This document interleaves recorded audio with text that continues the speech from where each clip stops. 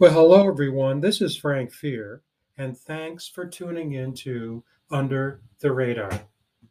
First, I'd like to thank LA Progressive, LA, the letters LA, progressive.com, for publishing the article that I'm going to be reading to you right now. It's about America's politics, America's political divide, but we're going to talk about the political issues associated with the divide with a very different set of starting points. We're going to be using a Greek myth and an Old Testament story as frames of reference for being able to talk, perhaps better understand America's political divide. And as I said, what can be done about it? Let's start with the Greek myth, and it's the myth of Cassandra. In his effort to woo Cassandra of Troy, the Greek god Apollo gave her a gift, the ability to foresee the future. Very familiar story. But after Cassandra rejected Apollo, he was in a bind. He found it unable to revoke the power that he had bestowed. So Apollo amended his offering by redefining the outcome. While Cassandra could still see the future, nobody believed what she had to say, even when it came to life and death matters, such as Troy's destruction. So, blessed with a gift, but cursed by its application, Cassandra's prophecies were ignored. They fell on deaf ears. Now, for the Old Testament story, it's the Tower of Babel story. It's an origin myth because it explains why humans do not communicate using a single language, as according to legend, they once did. According to Genesis in the Old Testament, people migrated to a city in Mesopotamia. Once there, they decided to construct a high tower that would reach to the sky. If they succeeded, the story goes, people believed they could do anything. But the Lord found their audacity unbecoming and levied a punishment: communicative chaos. So, without the ability to communicate fluently, people stopped working on the tower, and only a few remained in the city. The rest, and I quote Genesis, scattered abroad upon the face of the whole earth. Now, let's look at an historical reference that connects, I think, well to the story, the myth of Cassandra. In June 1858, Abraham Lincoln warned about America's growing political divide. He did so in his famous House Divided speech. In that speech, Lincoln spoke critically about the U.S. Supreme Court's Dred Scott decision. In that ruling, the court judged that Scott and his spouse would live as enslaved persons in a free state.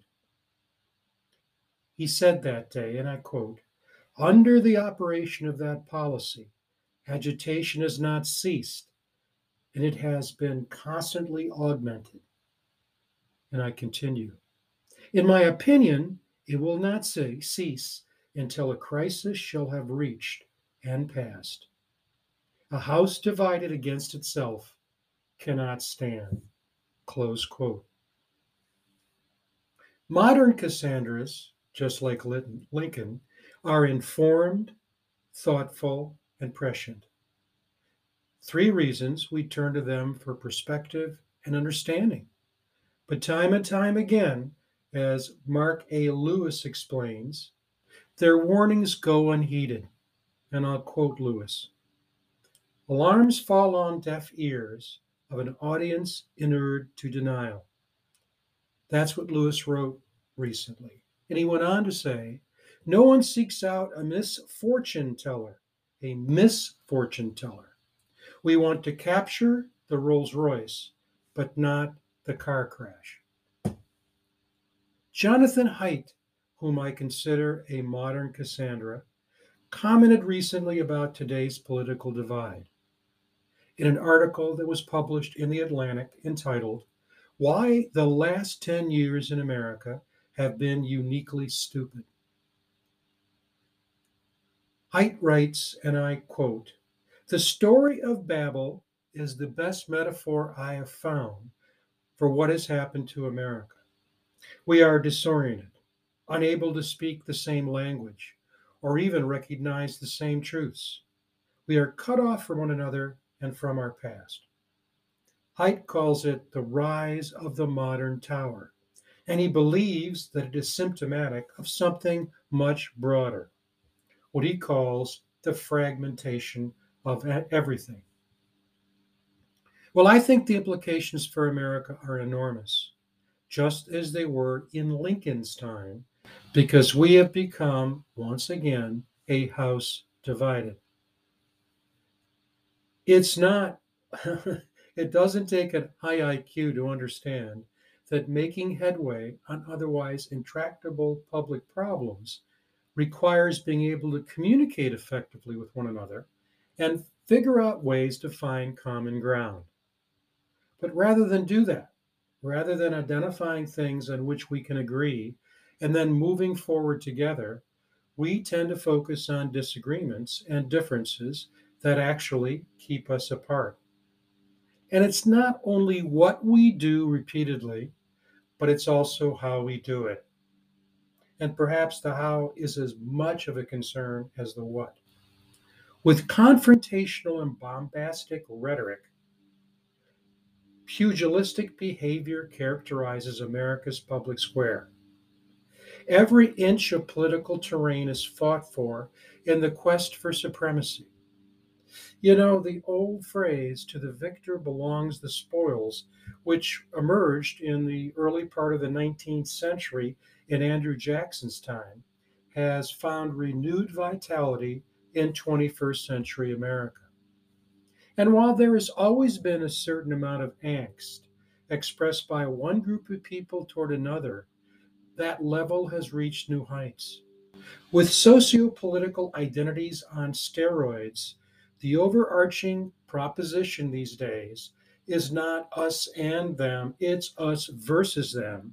And I think this is the really important part, and heaven forbid, heaven help anybody who seeks to bridge the political divide. That's because fidelity to a partisan stance is expected, and those who stray, let's call them boundary crossers, boundary spanners, get marginalized, even ostracized. But those punishments, I think, are really misplaced. Why? When we are always right, and we are always above reproach, and they are always wrong and detestable, we forfeit the all important capacity to look at ourselves critically. What I've just described is too important, I think, to simply point out and decry. We need to counter it and counter it aggressively. And here are 5 ways.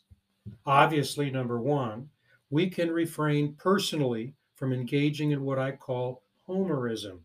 That is, constantly extolling the home team and pointing out other shortcomings and flaws. And that includes being able to shine the light of critique on the home team. So it's not just a critical eye toward the others. Second thing, we can speak up when experiencing homerism in social situations, especially when it happens in organizations with which we are affiliated.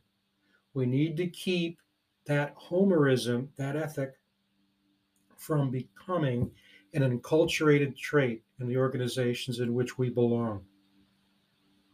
Third, obviously, we can become boundary spanners ourselves, modeling that behavior in our own work. Fourth, we can also obviously encourage, enable, and endorse others to be boundary spanners, to bring people together for common cause. And fifth, and I found this to be increasingly important, for those others who engage in boundary spanning behavior and actions, we can be a listening ear and also we can be their defender.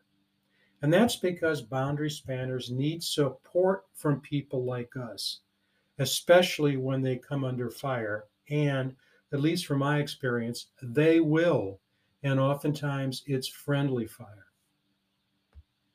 Well, what I'm really concerned about is America is becoming cannibalized, and it's through an internecine war. If enough of us engage in one or more of those behaviors, we might save America from itself. Otherwise, self inflicted disaster may strike, just as it did during Lincoln's times. The belief that it cannot happen here again only fuels the likelihood that it could, especially when there are warning signals which are all around that it might. So I took some time to answer the question, or at least to try to answer the question, why do we as individuals fail to heed warnings? In other words, do nothing when there are warnings that we should. And I found a particularly good description in the work of Rosie Ninesling. She explains it this way: even when we know something is not right, and I quote her now, we often put off dealing with our problems because, and these are important words, confrontation solidifies our confrontation with those problems, solidifies the reality of the issue. The reality of the issue. And Nine Sling likens it to a check engine light that goes on every time we start our car. And it does it long before the engine fails. Every time we turn the key, that check engine light goes on. We know something is wrong, but many of us, I have to say I'm guilty, we're unlikely to do anything. We're unlikely to act. We have dodged disasters like that many times before, we say to ourselves, so why do anything now? Besides, what is the worst thing that could happen if it does happen? Well, in some cases, it's because terrible things can and do happen.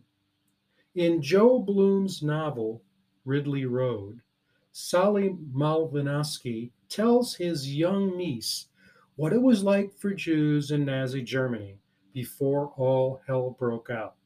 And I'm quoting Sally here. Everything seemed absolutely fine until the moment it wasn't, he tells his niece. Then it was just too late. What happens when an action becomes enculturated in a society, as it has in ours today? Well, Chris Hedges offers clues in his extremely hard-hitting book entitled The Empire of Illusion. And he's talking about America, the American empire. And he talks about our illusion. Hedges believes that it, and I quote, robs us of the intellectual and linguistic tools to separate illusion from truth. Close quote. The consequences are tragic, he goes on, because, and I quote him again, reality is complicated and we become incapable or unwilling to manage its confusion. I would add, unpracticed. Close quote. Besides, when enough people say a mountain is being made from a molehill, we are often likely to dismiss both the message and the messenger, including, and again I quote Chris Hedges, social critics, iconoclasts, dissidents, individualists, close quote, who, as Hedges asserts, we go back to his words, key words, fail to surrender to the herd. That's the problem with Cassandras, is that because they cut against the grain, mainstream rejects them. Well, if you think about the title of Haidt's recent article, talking about the last 10 years as being uniquely stupid, the words uniquely stupid come out. Because if we don't pay attention to what the Cassandras are telling us, in this case, Haidt makes the connection to the Tower of Babel, it may cost us America. You can tick off the issues. Climate change, global climate change is certainly one of them, and there are many, many more. Well, I hope this essay gave you pause for thought, makes you want to read more, think about these issues, talk with colleagues about these issues. At least that's what I hope. At the very least, I want to thank you for taking the time to listen to Under the Radar. I'm Frank Fear, and as I always like to say, I really do hope our paths will cross again soon. Take care, everyone.